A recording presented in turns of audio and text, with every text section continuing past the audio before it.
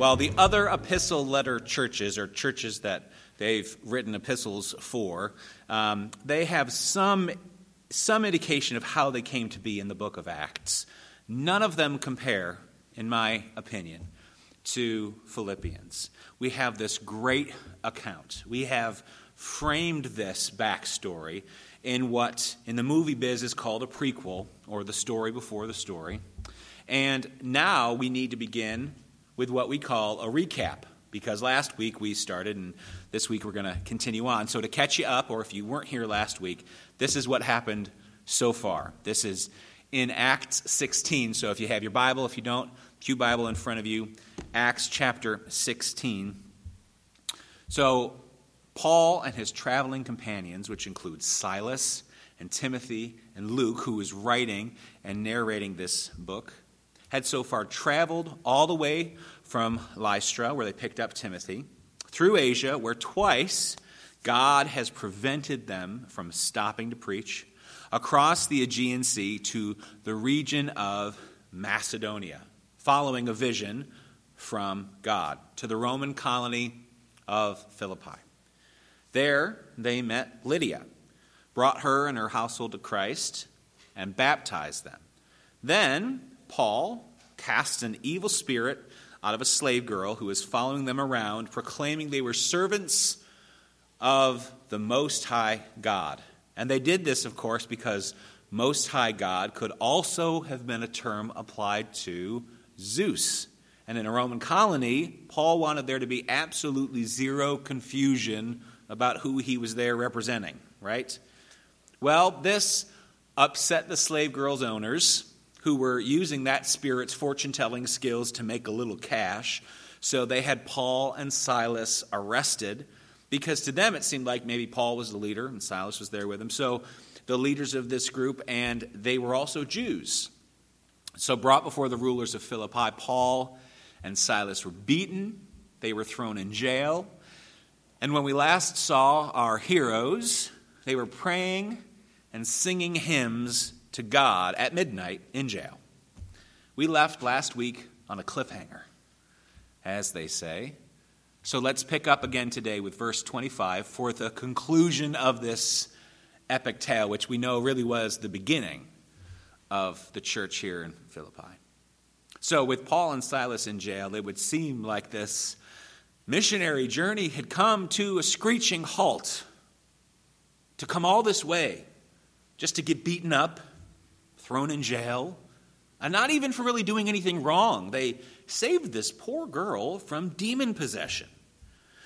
But money talks, right? Regardless, what we see here from them is another example of the faith of Paul and Silas, extending past their present circumstances, just as it had when God changed their plans at the start of this journey. So let's pick up right where we left off last week in verse 25. Verse 25 says this: About midnight, Paul and Silas were praying and singing hymns to God, and the prisoners were listening to them. Now let's not forget that not only are Paul and Silas in prison, but they had also been severely beaten by rods, inflicting upon them many blows, Scripture says. And we just talked a little bit about this in our Bible study this morning, about how Jesus was beaten with rods on his head by the guards. But that wasn't the end of their discomfort, was it? They didn't get to recline in a soft bed and recover from their injuries. No. They would have been put in typical Roman stocks on their legs, which had more than one pair of holes. And the way that would have worked is that the prisoners' legs would have been spread wide apart. They would have used this as a form of torture. And given the way that they've treated Paul and Silas so far, perhaps we could assume that maybe they were subjected to this painful practice. This is the state that they were in when they were praying and singing hymns to God. Doesn't that paint the scene in a little bit different light? They weren't just hanging out, sitting on comfortable couches, reclining with grapes, They prayed and they praised God in song. And all the while, the prisoners were listening to them. Notice it doesn't say that the prisoners heard them, but that the prisoners were listening to them. So let's paint a picture. Put yourself for a moment in the place of one of the prisoners in this Philippian prison. Perhaps you see these two beaten, bloody Jews pass by your cell, heading for that secure, innermost part of the prison where they put the really bad guys. Once they're out of sight, perhaps you can hear the heavy wooden stocks close on their legs and the sounds of the men as they react to the pain of what's happening to them on top of the beatings that they already received. Once the jailer has left the prison and gone back up to his living quarters, there's silence. Maybe that silence lasts for a little while. And you wonder, maybe the prisoner's passed out. Maybe they've fallen asleep, although that's unlikely, given that their legs are in the stocks. And then out of the silence you hear speaking. No, not just speaking. Is that praying?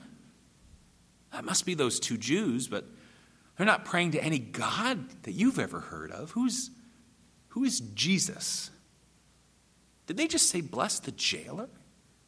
Did they just pray for the prisoners? And then the praying stops and the singing begins. Not crude prison songs to pass the time, but holy and reverent songs of their God and this Jesus, how he is the Messiah and their salvation. They sang of hope and they prayed for deliverance so they could continue the work that their God had brought them to Philippi to do. Imagine the effect that something like that would have had on these men, perhaps hardened criminals, who had no thoughts of hope or salvation. A message like that, though not preached directly to them, would have had a great impact as they listened to these beaten and imprisoned men bless their captors and praise their God in spite of their circumstance. Now, of course, we don't know exactly what Paul and Silas prayed for. They may not have prayed for deliverance at all. They may have just been trusting that God would work it out. But whether an answer to prayer or not, God was about to take some pretty decisive action, as we see here in verse 26, which says, "And suddenly there was a great earthquake, so that the foundations of the prison were shaken. And immediately all the doors were opened and everyone's bonds were unfastened." Paul and Silas's act of worship to God seemingly led to a miraculous event that freed the prisoners from their bonds and opened all of the doors to the prison. Now, I'm not saying that Paul and Silas caused this earthquake, or that if they hadn't been praying and singing, that it wouldn't have made the earthquake happen anyway. But what we see yet again is faith. Paul and Silas are responding in faith. They don't have any idea what's about to happen. They don't know if there's going to be a resolution to this predicament that they are in. And keep in mind that timeline-wise, scholars think this is probably the first time Paul is ever in jail. And we know from his other letters that Paul spends a lot of time in jail during his ministry. But they think this might be the first time. So this isn't rote for him. This isn't like, what's jail? This is hard for him. And yet he praises. But this earthquake comes. All the doors open. All the bonds are loosed, not just on Paul and Silas, but the whole prison. And we see God not letting the work of man stand in the way of his plans. Now, let's understand here that while a natural earthquake, a normal everyday earthquake, may do much to shake the foundations of a building, even to knock down walls, destroy buildings completely. We've seen the devastation that earthquakes can bring. This was clearly not a natural earthquake. Amen? The Lord is certainly in control of nature. He can do anything he sees fit to do. He is in control. He is sovereign over it. But God does love to use nature in very specific ways, does he not? For example, I think of Jonah being rescued from the depths of the sea by that big fish, after a large storm was brewed up just to chase him down. Or the Lord making the sun stand still for Joshua. Or when he parted the Red Sea for Moses. Or when he sent fire down from heaven to consume the offering, the wood, the stones, and even the water for Elijah in his showdown against the prophets of Baal. Or, of course, when Jesus spoke peace to the storm. And here again we see God using nature in a very specific way to his own ends. And while the earthquake did not destroy the building, it did unlock the prison doors and set all the captives free. Remind you of anything? And this is nothing short of a miracle, to say the least. And it didn't go unnoticed, as we see in verse 27. When the jailer woke up and saw that the prison doors were open, he drew his sword and was about to kill himself, supposing that the prisoners had escaped. Now, the first thing that comes to my mind when I read this account is the very traditional and brutal Japanese ritual of harakiri. It's a form of ritual suicide, which rose to prominence in the 17th and 18th centuries. It was practiced predominantly when a samurai warrior had committed a serious offense or brought shame to his family, or else used so that they could die with honor on the battlefield instead of falling into enemy hands. And much like that, this jailer saw that the doors were open, presumed all of his prisoners were gone, not just his regular complement of ne'er-do-wells, but these Jews that the magistrates had specifically told him to keep secure. And so he was full of shame. What else was he supposed to do? While this Japanese ritual of harakiri was not existing at this time, the jailer still felt that that was his only option. And he also probably figured out that he was a dead man anyway, if what happened in Acts 12:19 was common. And that tells of a time when God miraculously sent an angel to rescue Peter from prison. Do you know that story?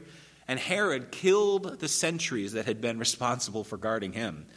And so if the higher-ups were in the habit of killing those in charge when they lose a prisoner, just one, imagine what would happen if the entire prison emptied out. So perhaps he thought he was better off making quick work of it himself. Perhaps he thought to save his family the shame of having to go through all of that. In a matter of 2 verses, we see the stark contrast between how people react to trials when they have Christ and how they react when they don't. For Paul and Silas, their response to their incredible trial and hardship was to trust and to praise, knowing that God would see them through no matter what would happen. For the jailer, his response was to kill himself. He was hopeless. His entire life rested solely on his present circumstances. And it's sobering when you think of how rampant this reaction still is to this day for those who don't have or who have lost sight of the hope of Jesus in their lives. Well, regardless of precisely what the jailer was thinking, Scripture makes it pretty clear that he didn't waste much time deciding what to do next. He saw those doors open, right, and he drew his sword. And that is when a voice cried out from the dark. Verse 28 says, "But Paul cried out with a loud voice, 'Do not harm yourself, for we're all here.'" So from Paul's perspective, maybe still in shock, he could look out through the dust that recent earthquake had caused through the open door. Maybe he could see the jailer as he drew his sword. Somehow he knew what the jailer was going to do. Maybe the Holy Spirit told him what was about to happen. And it could have been an easy thing for him to just say nothing. Just let whatever happen, happen, right? But Paul, exemplifying Christ, modeled love stopped the jailer before he could run himself through, even though this man was his captor. Perhaps Paul and Silas, maybe they knew that this was special. Maybe they knew that the moment the earthquake hit and the doors opened and their bonds fell off, that God was at work. When Jesus told us to love our neighbors as ourselves and love our enemies, Paul was putting both of those into action right here. What we don't read is that all of the prisoners escaped except for Paul and Silas. No. What we read is Paul saying that they were all still there. Why didn't any of the other prisoners escape? Was it because they were so enthralled and in awe by the witness of Paul and Silas, by their prayers and their songs in the midst of their pain, by their faithfulness to this God of theirs? It's possible. Was it because they were just in shock by what happened? It's not every day that you experience an earthquake and that your bonds are unfastened, that your prison door opens up. I guess that's possible too. Again, it's impossible for us to know why they remained. Scripture doesn't say. But what we do know for sure is that they were all still there. That's what it does say. And that meant that they all heard, and perhaps they even gathered around the scene that took place next. Verse 29, and the jailer called for lights and rushed in, and trembling with fear, he fell down before Paul and Silas. And then he brought them out and said, Sirs, what must I do to be saved? Clearly, he was deeply upset by the thought of the possibility of his prisoners escaping. But even once he found out that they were safe, an unsurprising reaction would have been for him to simply lock them back up, or even perhaps issue a beating or two to scare them into remembering who's boss. Jailers aren't historically known to be super-duper kind-hearted guys, right? At least that's what we know from movies and literature. But this man's reactions were different. Firstly, I find it interesting that he immediately identifies Paul and Silas as responsible in some way for what just happened. Notice the series of events here. Paul calls out, stopping him from killing himself. He gets the light he needs, and he sees in probably the pitch-dark prison. And then, trembling with fear, he falls down before Paul and Silas. Then he brings them out and asks this beautiful question. The first thing he did was fall at their feet. Was it possible that this man's living quarters were arranged in such a way so that he was close enough to hear Paul and Silas praying and singing? Clearly, the Holy Spirit was already beginning to tug on this man's heart. Who's to say? Again, Scripture is our reference. We can only wonder. Whatever reason, though, he realized that Paul and Silas were unique. He'd probably been there for a while, and he'd never had an earthquake like this before. These two Jews show up in quite a night. Paul had stopped him from killing himself, and so he came into their open cell and fell at their feet.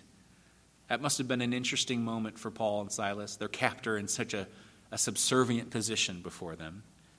Scripture doesn't indicate any words being exchanged. They don't say anything. So I can only assume that the jailer realized pretty quickly that he needed to get these men out of there, that they were different and somehow had something to do with what just happened. Not just the opening of the prison doors, but the fact that all the prisoners remained as well, and that Paul had stopped him from committing suicide. So he brings them out of their cell, perhaps even out of the prison altogether, to ask a question that has become a staple of evangelism to this day. What must I do to be saved? The desperation of the jailer's question and the simplicity of Paul's answer are such a stunning model of grace, because Paul answers like this in verse 31. And they said, "Believe in the Lord Jesus, and you will be saved, you and your household." Verse 32 goes on, "And they spoke the word of the Lord to him and to all who were in his house." Now, we touched briefly on the account of Lydia and her household getting baptized, as told earlier in the chapter, and what it meant and what it didn't mean. And again, here is a more detailed account of the specifics, where Paul makes the implication of salvation of a household, and then the following verse shows how that came about. They spoke the word of the Lord to him and all who were in his house. John B. Polhill states in the New American Commentary, quote, "At some point, the jailer's household entered the scene." Again, earthquake. Luke did not specify when. Perhaps the mention of the household triggered the jailer's awareness that Paul and Silas were about to share something his whole family should hear. In any event, all were present when Paul and Silas shared the words of the Lord. Here, Luke made explicit what was implicit in the Lydia story. The whole household heard the gospel proclaimed. There was no proxy faith. The whole family came to a faith in God. And coming from a pagan background, as they did, their newfound faith had a double dimension: faith in Jesus as Savior and faith in God as the one true God. Unquote. So remember this, guys. It wasn't the miraculous events of the evening that brought the jailer and his family to Christ. Those things only led him to ask a question. It got his brain going. It made him realize that there is more to the world. There is more to life, as Stephen Curtis Chapman says, than living and dying. There's more going on here than he knew before. There's something different. These events caused him perhaps to realize that things aren't as they seemed, as he knew all growing up. These miracles didn't save him. It was the word of the Lord spoken to the jailer and his family that led them to put their faith in Jesus. The Holy Spirit grabbed a hold of him and his family's hearts that night. And it changed their lives, and it changed their city forever. And we get to see what happens next. We get to see the celebration that took place, which is so often missing in these accounts, and this is why this one is so special. Verse 33 says, "And he took them the same hour of the night, washed their wounds, and he was baptized at once, he and his whole family." Again, notice here, baptism followed belief. Not only that, but now that their once captor is now a brother in Christ, he is filled with compassion for them, and he sees to their wounds. Verse 34 says, "He brought them into his house, set food before them, and he rejoiced along with his entire household that he had believed in God."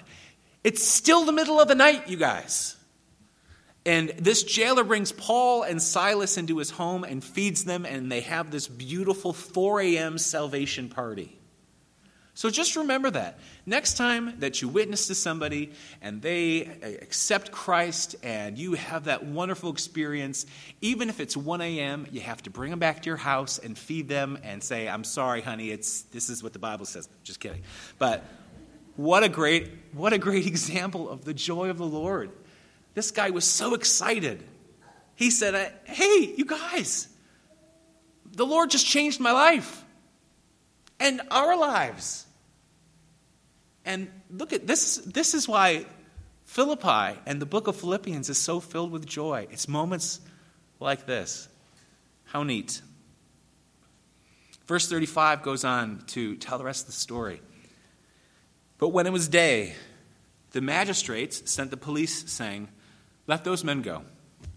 And the jailer reported these words to Paul, saying, 'Well, the magistrates have sent to let you go. Therefore, come out now and go in peace.' But Paul said to them, 'They have beaten us publicly, uncondemned men who are Roman citizens, and have thrown us into prison. And do they now throw us out secretly? No. Let them come themselves and take us out.'" I just love this. It shows the difference between meekness and being a wimp. The magistrates had sent word for them to be released.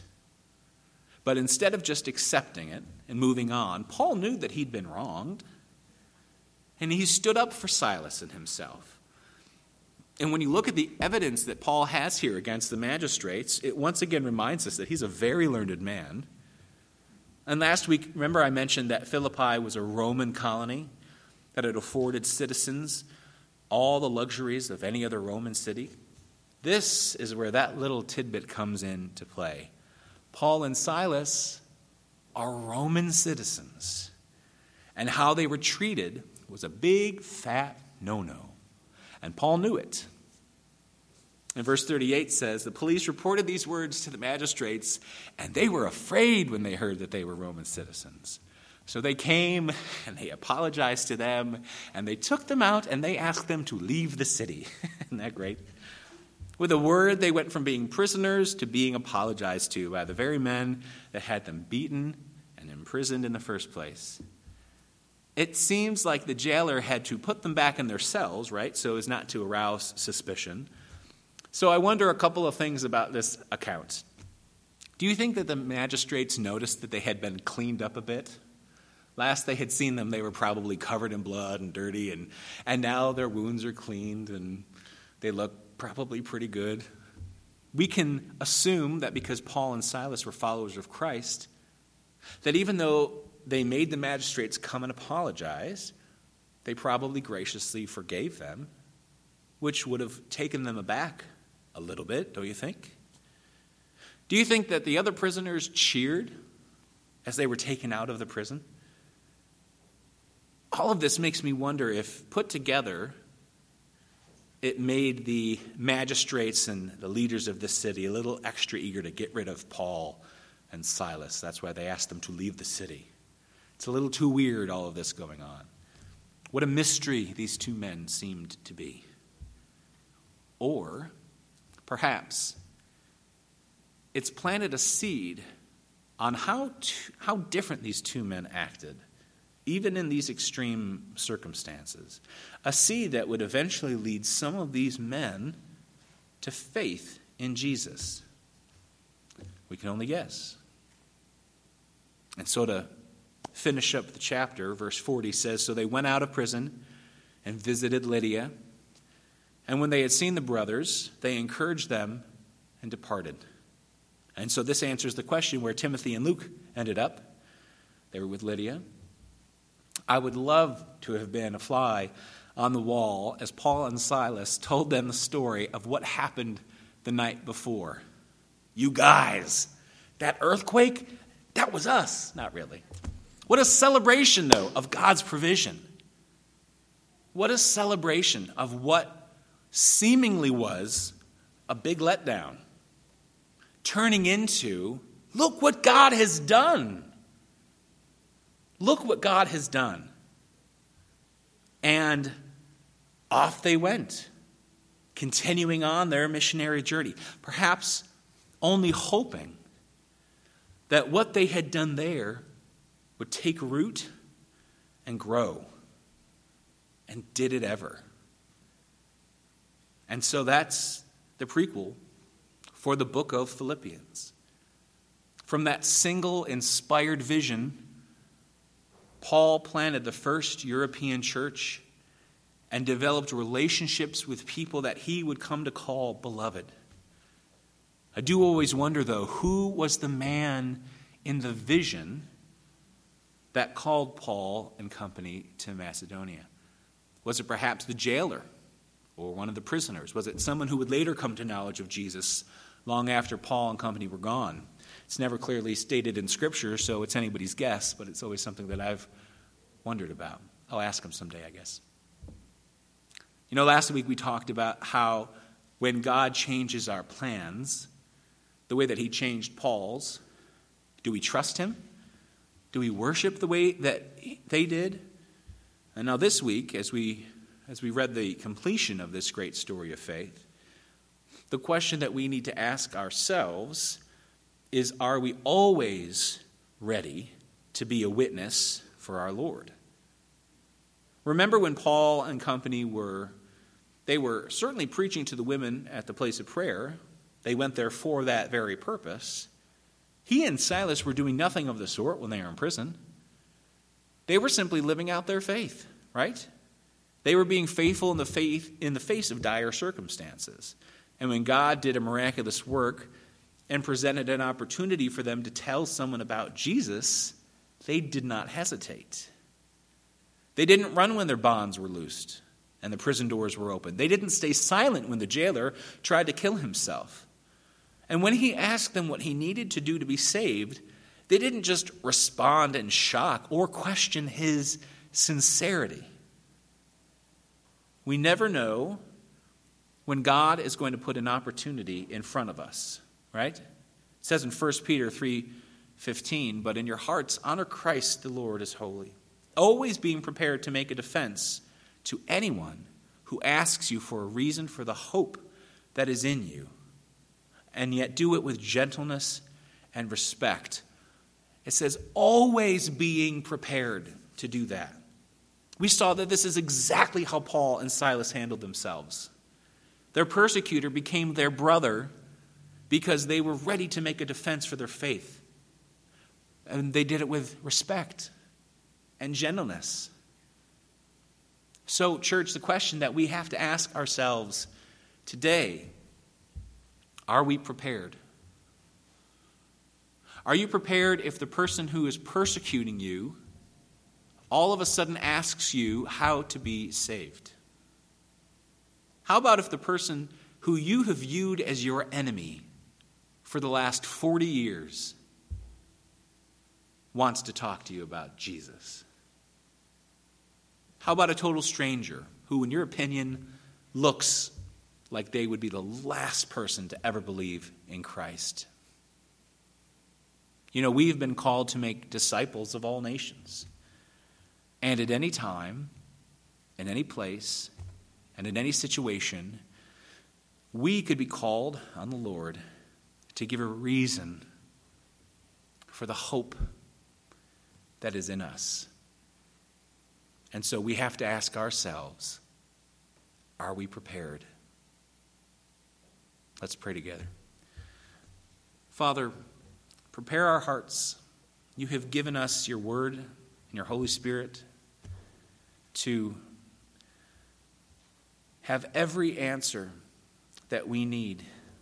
Lord, the world is full of many questions, many defensive questions to explain this or explain that or prove this or prove that. Lord, we know it's not about that. It's about you working in our lives, changing our hearts the way that you changed the jailer's heart. It's about the way that you have set us free, the way that you loosed the bonds and unlocked the prison doors of that jail in Philippi. So, Lord, we ask you this morning, for each and every one of us, help us to be prepared for those moments that we don't expect, when someone that we least suspect would come up to us and ask us how to be saved. A family member or a friend or a total stranger. Help us to always be ready to give an account for the hope that is within us. And that hope is you, Jesus. To be ready to tell how you have changed our life. How we once were lost and now are found. We were once blind and now we see that you have set us free from our sin. That we can live with you eternally because you have made us clean and washed us white as snow through your sacrifice. What a humbling thing it is to think that you use us in those ways. And so, Lord, we ask you today, God, to use us. Help us to be prepared and use us. Thank you, God, for loving us so much. And always, Lord, thank you for your word that challenges us, that encourages us, and that prepares us. We love you, Lord. We ask all this in your precious name. Amen. Nothing